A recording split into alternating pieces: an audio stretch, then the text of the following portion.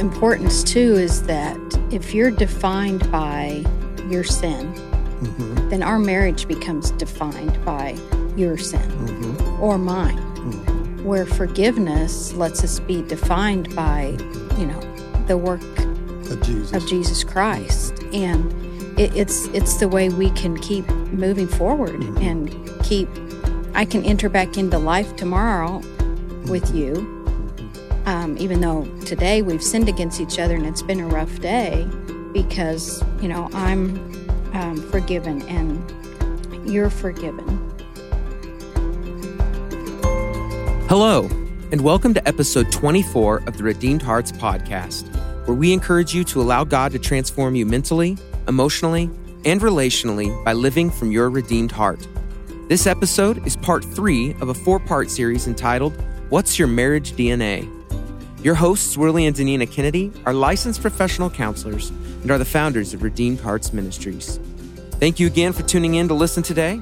Here's Worley and Danina.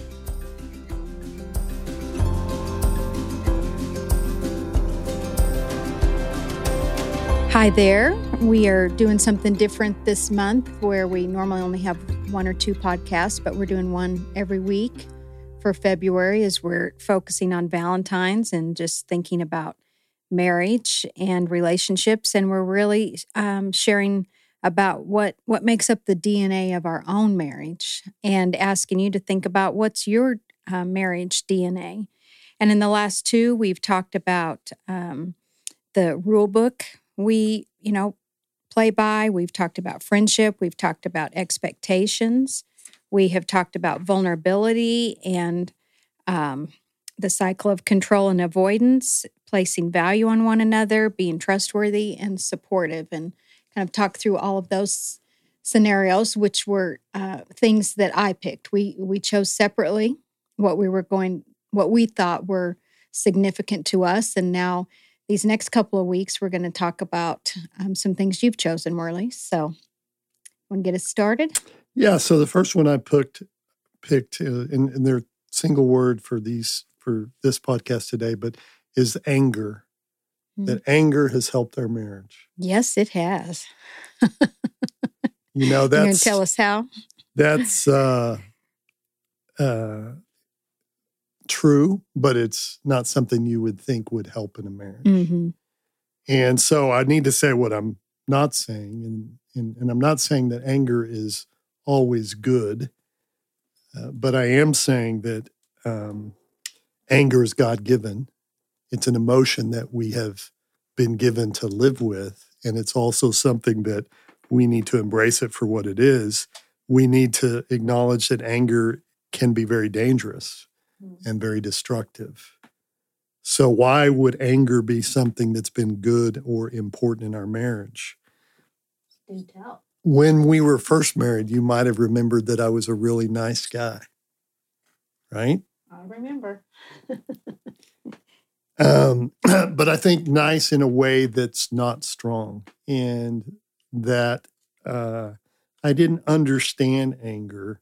I didn't even know I was doing this, but somewhere along the way, anger was a negative thing or it wasn't a godly thing. And so I was, I could keep it pushed down.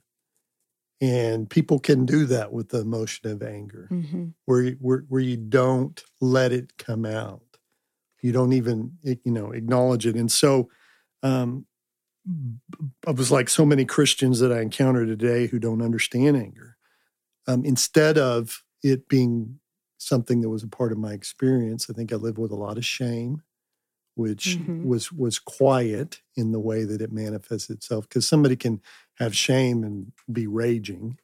I wasn't raging, but there was just kind of a lot of shame, a lot of turning inward, a fair amount of depression, just being flat. Which is important thing. I mean, we'll say in counseling, just that little saying that anger turned to inward equals depression. Yeah. And certainly it's not the only cause of depression. No, but it can be. But it's certainly, if your anger is not, if you're not free with it, you don't understand it, it can become depression. And I think that was just true for me. I had no freedom with the anger. And so I had a friend say to me, after the anger became a part of my experience, some 5 or 6 years into our marriage, he said, Worley's found his anger. And in a kind of an odd way, it was a compliment to me because I was able to live more freely with who God had made me to be.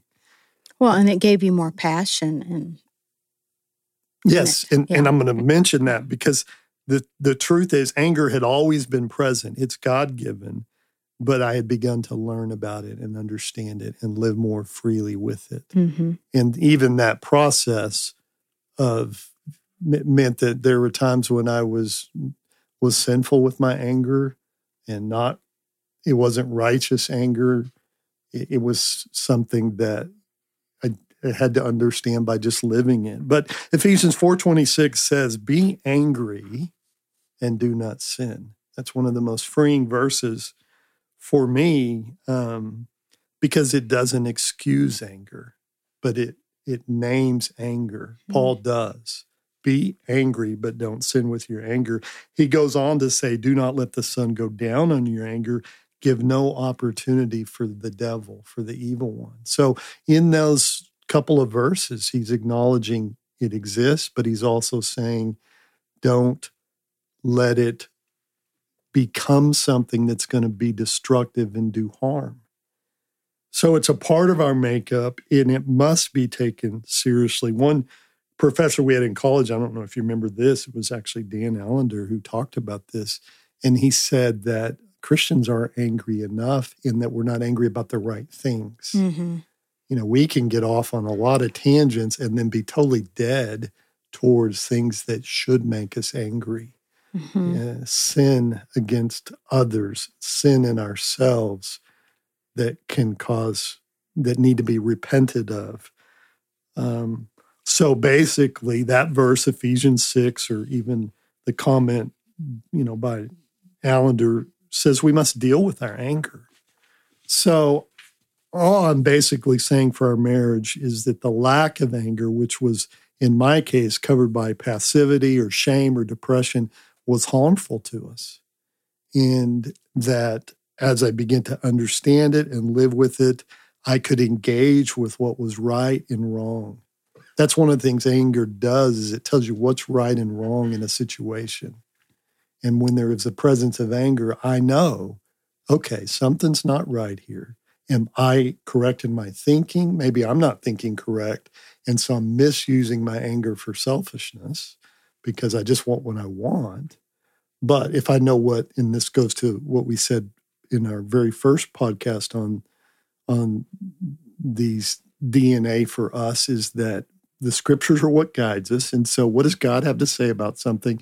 And so the anger could very well be because of something that is wrong and needs to be dealt with. So very helpful emotion, very powerful emotion, but very helpful emotion for me. When the anger became a part of my life, I think a strength occurred and a discernment occurred, and things began to become aware of because I was free to live with that emotion. What were you going to say? I just was going to ask you a question about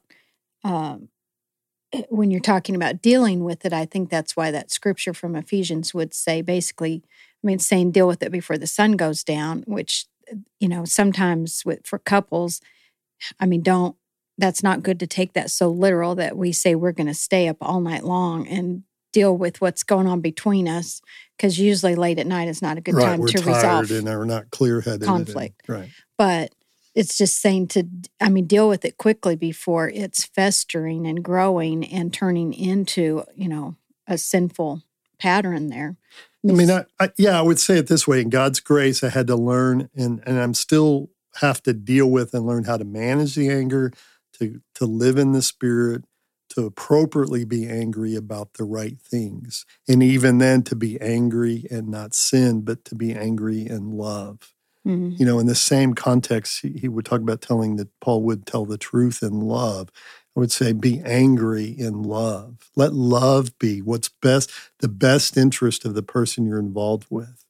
And you bring that anger to it. And so if the anger comes up, let's just say the anger comes up, you have to discern, you have to understand what's underneath it and bringing it. And you have to understand, is this something that, what is God's view on what's going on? So if my child is being rebellious towards me, disrespectful towards me, that's going to, and most mothers and fathers, if their kids talking back to them, they're going to feel angry. The parent is. Mm-hmm. Well, they should feel angry at the disrespect. Then that in turn guides you as to, hey, this is wrong, and therefore it requires that I appropriately discipline my child. But the emotion of anger should be present there, rather than I feel nothing or I shut that down. So again, anger has helped us in our marriage in understanding its importance. And I think I'm curious about your thoughts about anger for, even you, and,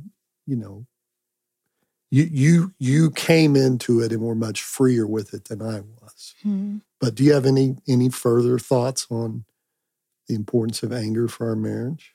Well, I do think about,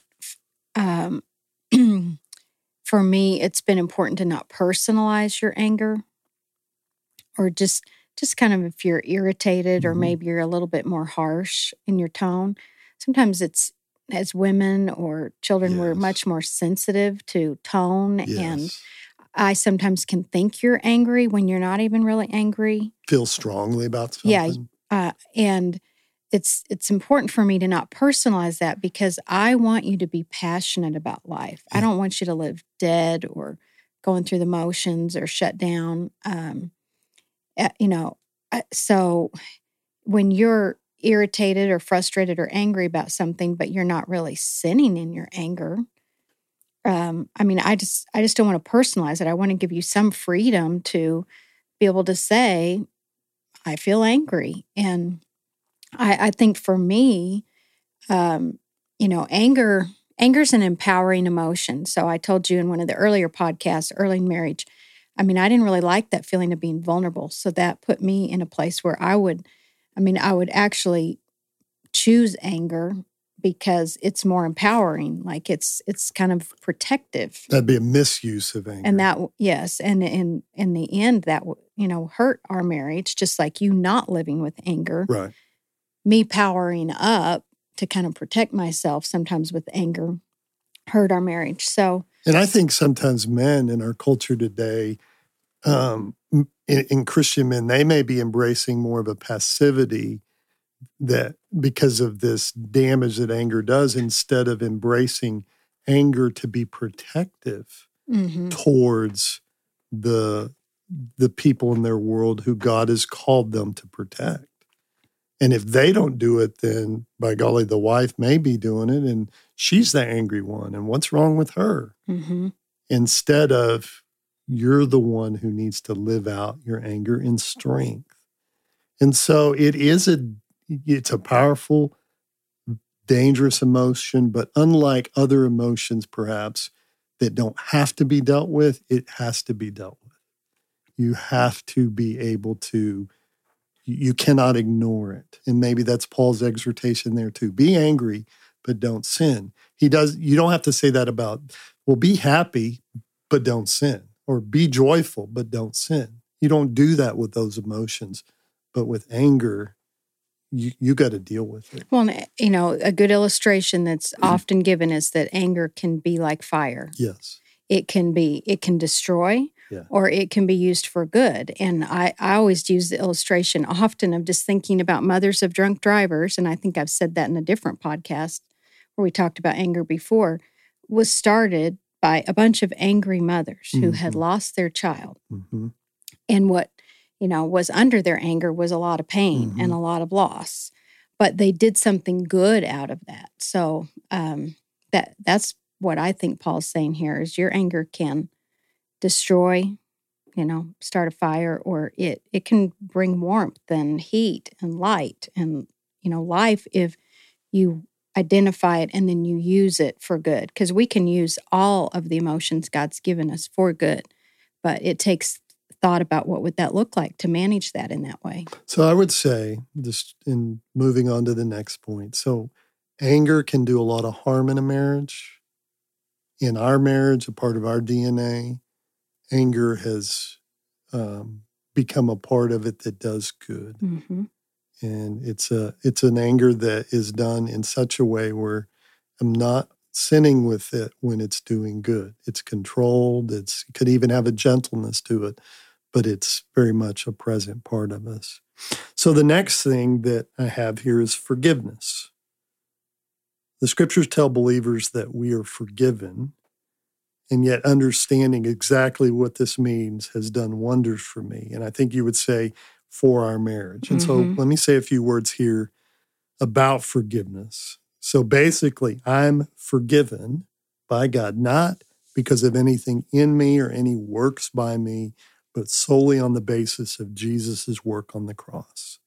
The theological term is justification. Galatians 2:16 says, we know that a person is not justified by works of the law, but through faith in Jesus Christ. It's not anything I've done, it's what he's done for me. My forgiveness is based upon what God has done. And you said this same truth resonated with you at some point, well after the time you were a believer. It just very clear, and it's done the same with me, or it did with me, and the result is very freeing. Mm-hmm. Paul says it in Romans 8:1. He says, there's therefore now no condemnation for those who are in Christ Jesus. So forgiveness is so important for us, for me, because I can receive forgiveness, not because I deserve it, not because I've been good enough, in the ways that I've sinned against you from God first, and then also from you, when instead of realizing I'm forgiven not on anything I've done, I, in the past, or, perhaps still struggle with it, I could, live with a lot of shame or a lot of guilt, instead of knowing I'm forgiven. And therefore, I can be forgiven. And then to carry that through that's my ability to forgive you, is because I've been forgiven. And that's the gospel, and that's the power of the gospel in our marriage. Mm-hmm. We go to it again and again and again. We live with that all the time because of, sins that come up, when we have an argument over something and I lose, I get impatient with you or get angry in a way that I shouldn't. I mean, if it wasn't for being forgiven because of Christ, then I couldn't work it off. I couldn't do enough for it. So that's the biggest principle there. And part of it, Wardie, wouldn't you say the importance too is that if you're defined by your sin, mm-hmm. then our marriage becomes defined by your sin mm-hmm. or mine, mm-hmm. where forgiveness lets us be defined by, mm-hmm. The work of Jesus Christ. Mm-hmm. And it's the way we can keep moving forward mm-hmm. and I can enter back into life tomorrow mm-hmm. with you, mm-hmm. Even though today we've sinned against each other and it's been a rough day because, I'm forgiven and you're forgiven. So, and I think our understanding of this, it didn't occur all at once. It's something that has occurred with our maturing in Christ, understanding what he's done for us, but then applying it. And so we bring that into our marriage in that where years ago we might have been in a fight or a bad cycle that went on for periods of days or weeks or so forth because we couldn't move on, mm-hmm. where this has allowed us to be able to understand we can keep moving forward even though we're both very aware that, we've sinned, but that it's forgiven. Mm-hmm. So I encourage people to work through that This isn't one of those things that just happens quickly. Something that's ongoing.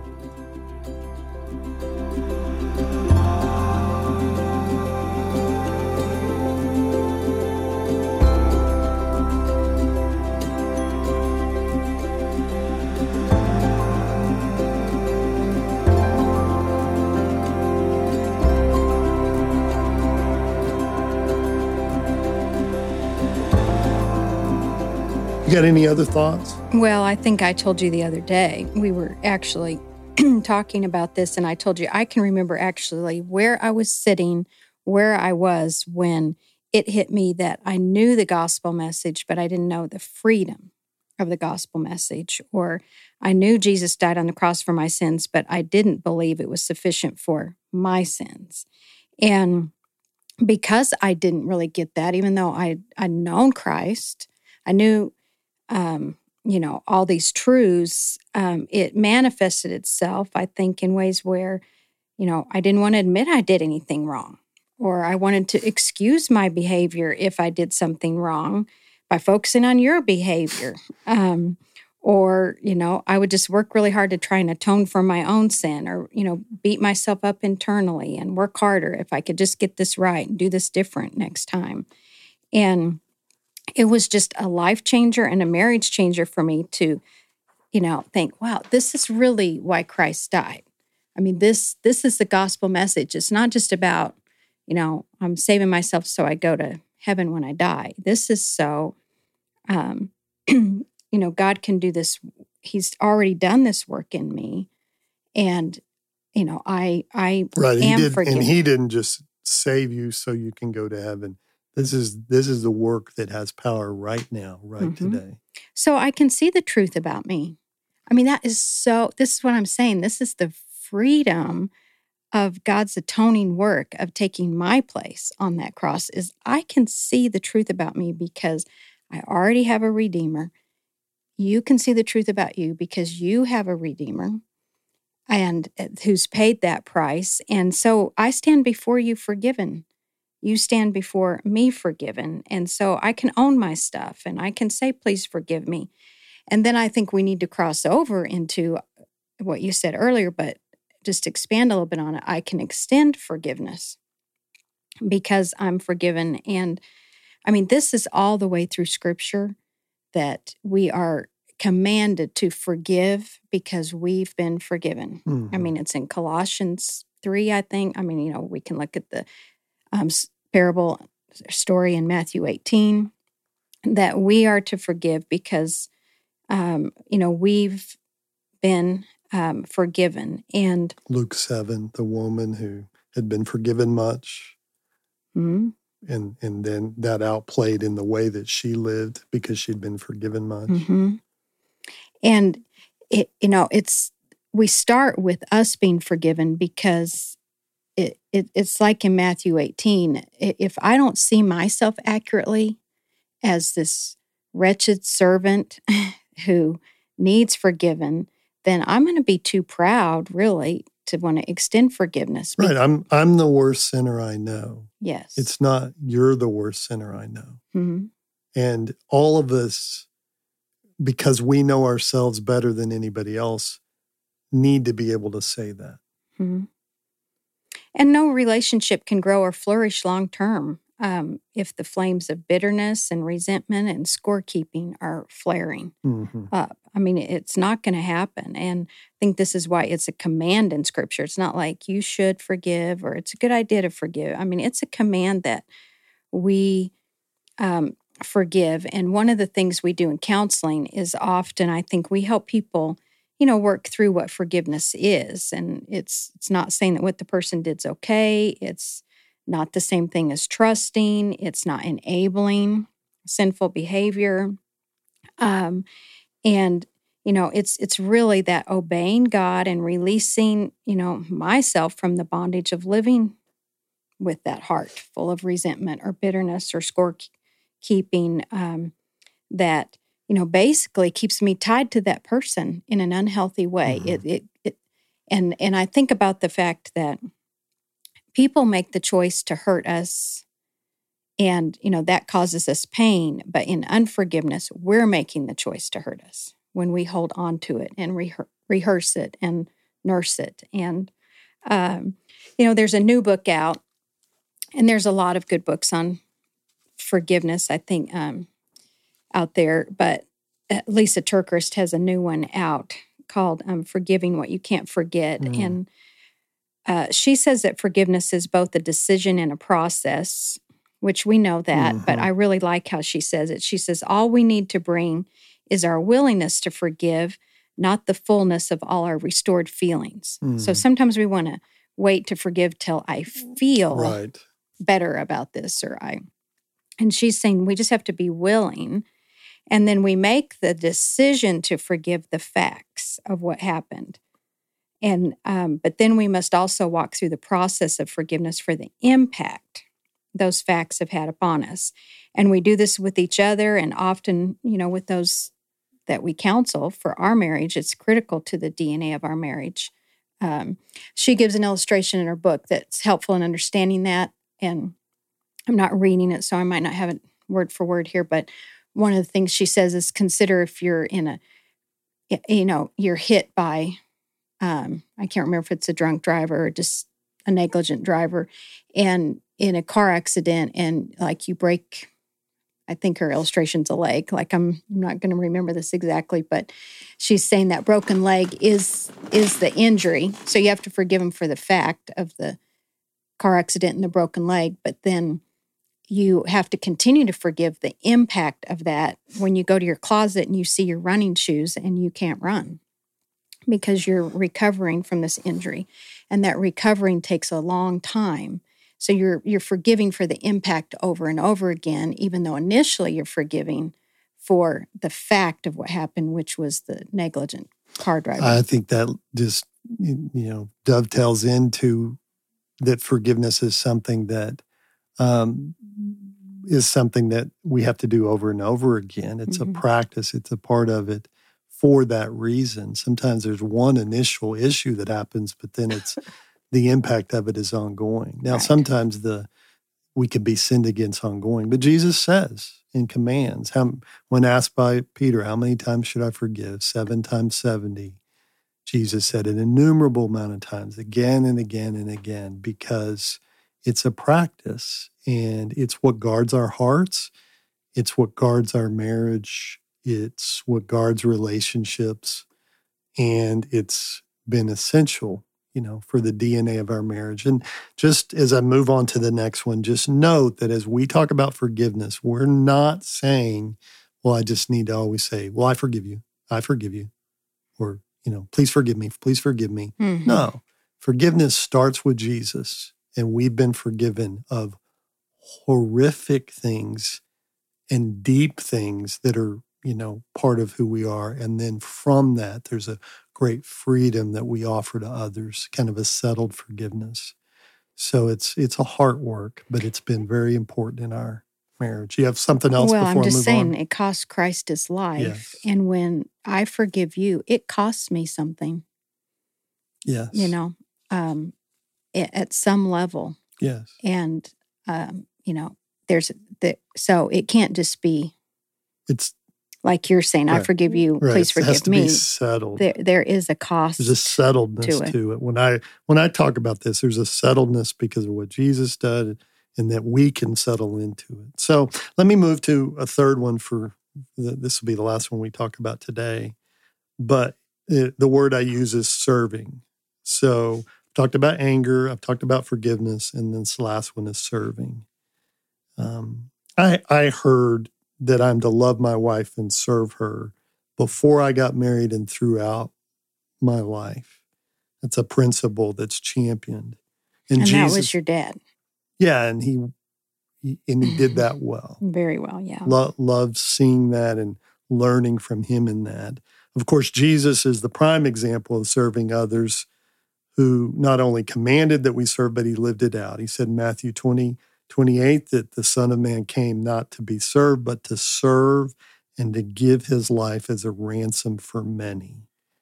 And so service is the DNA of one of the things that contributes to the DNA of our marriage. And, it's part of my personality. Mm-hmm. It's part of who I am. Mm-hmm. But it took on practical application for me when I made it a commitment in our marriage to make sure that I never rested until you rested.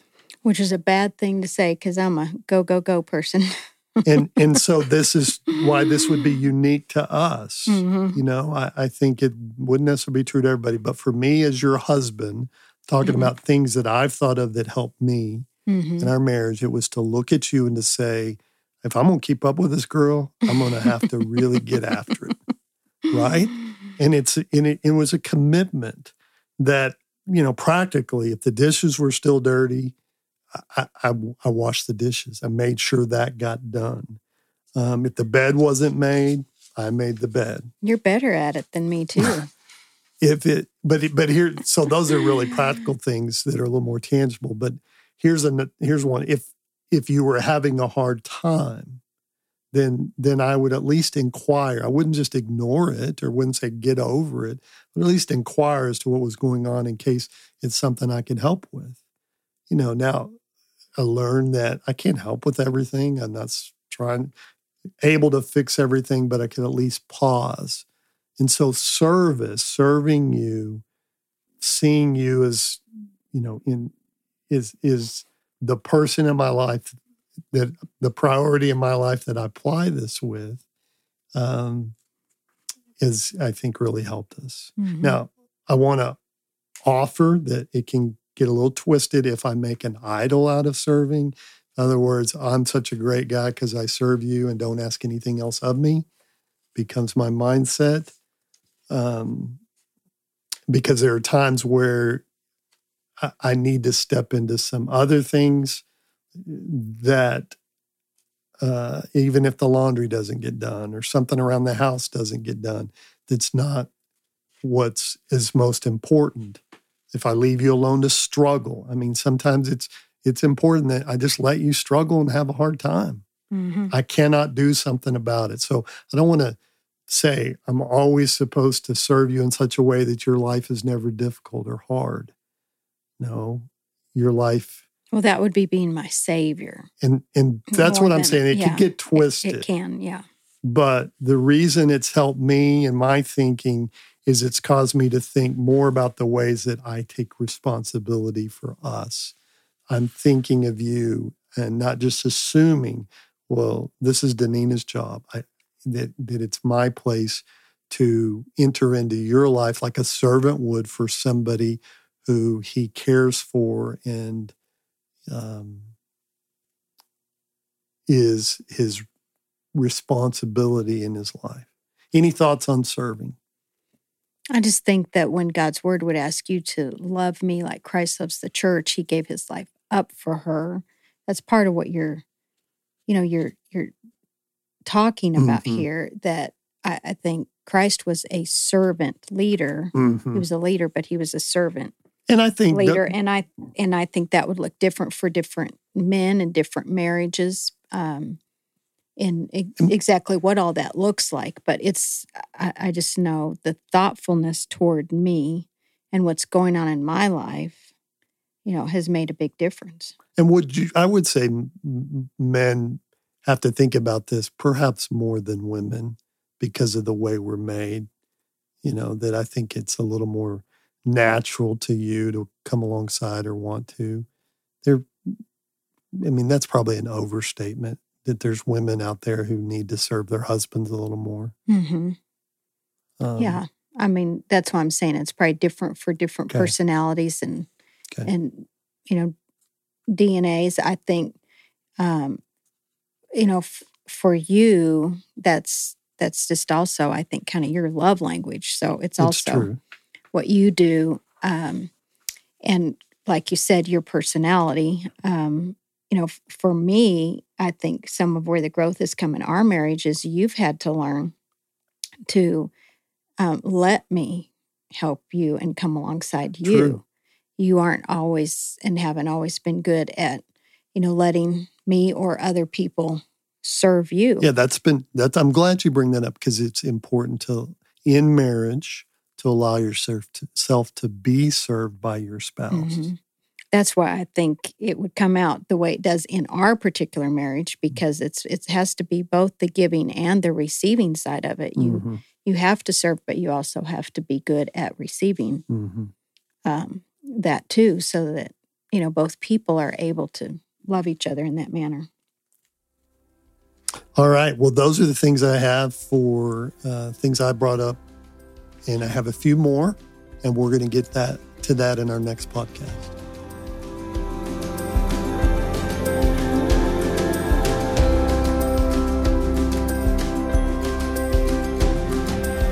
Thank you again for joining Worley and Danina today on the Redeemed Hearts podcast.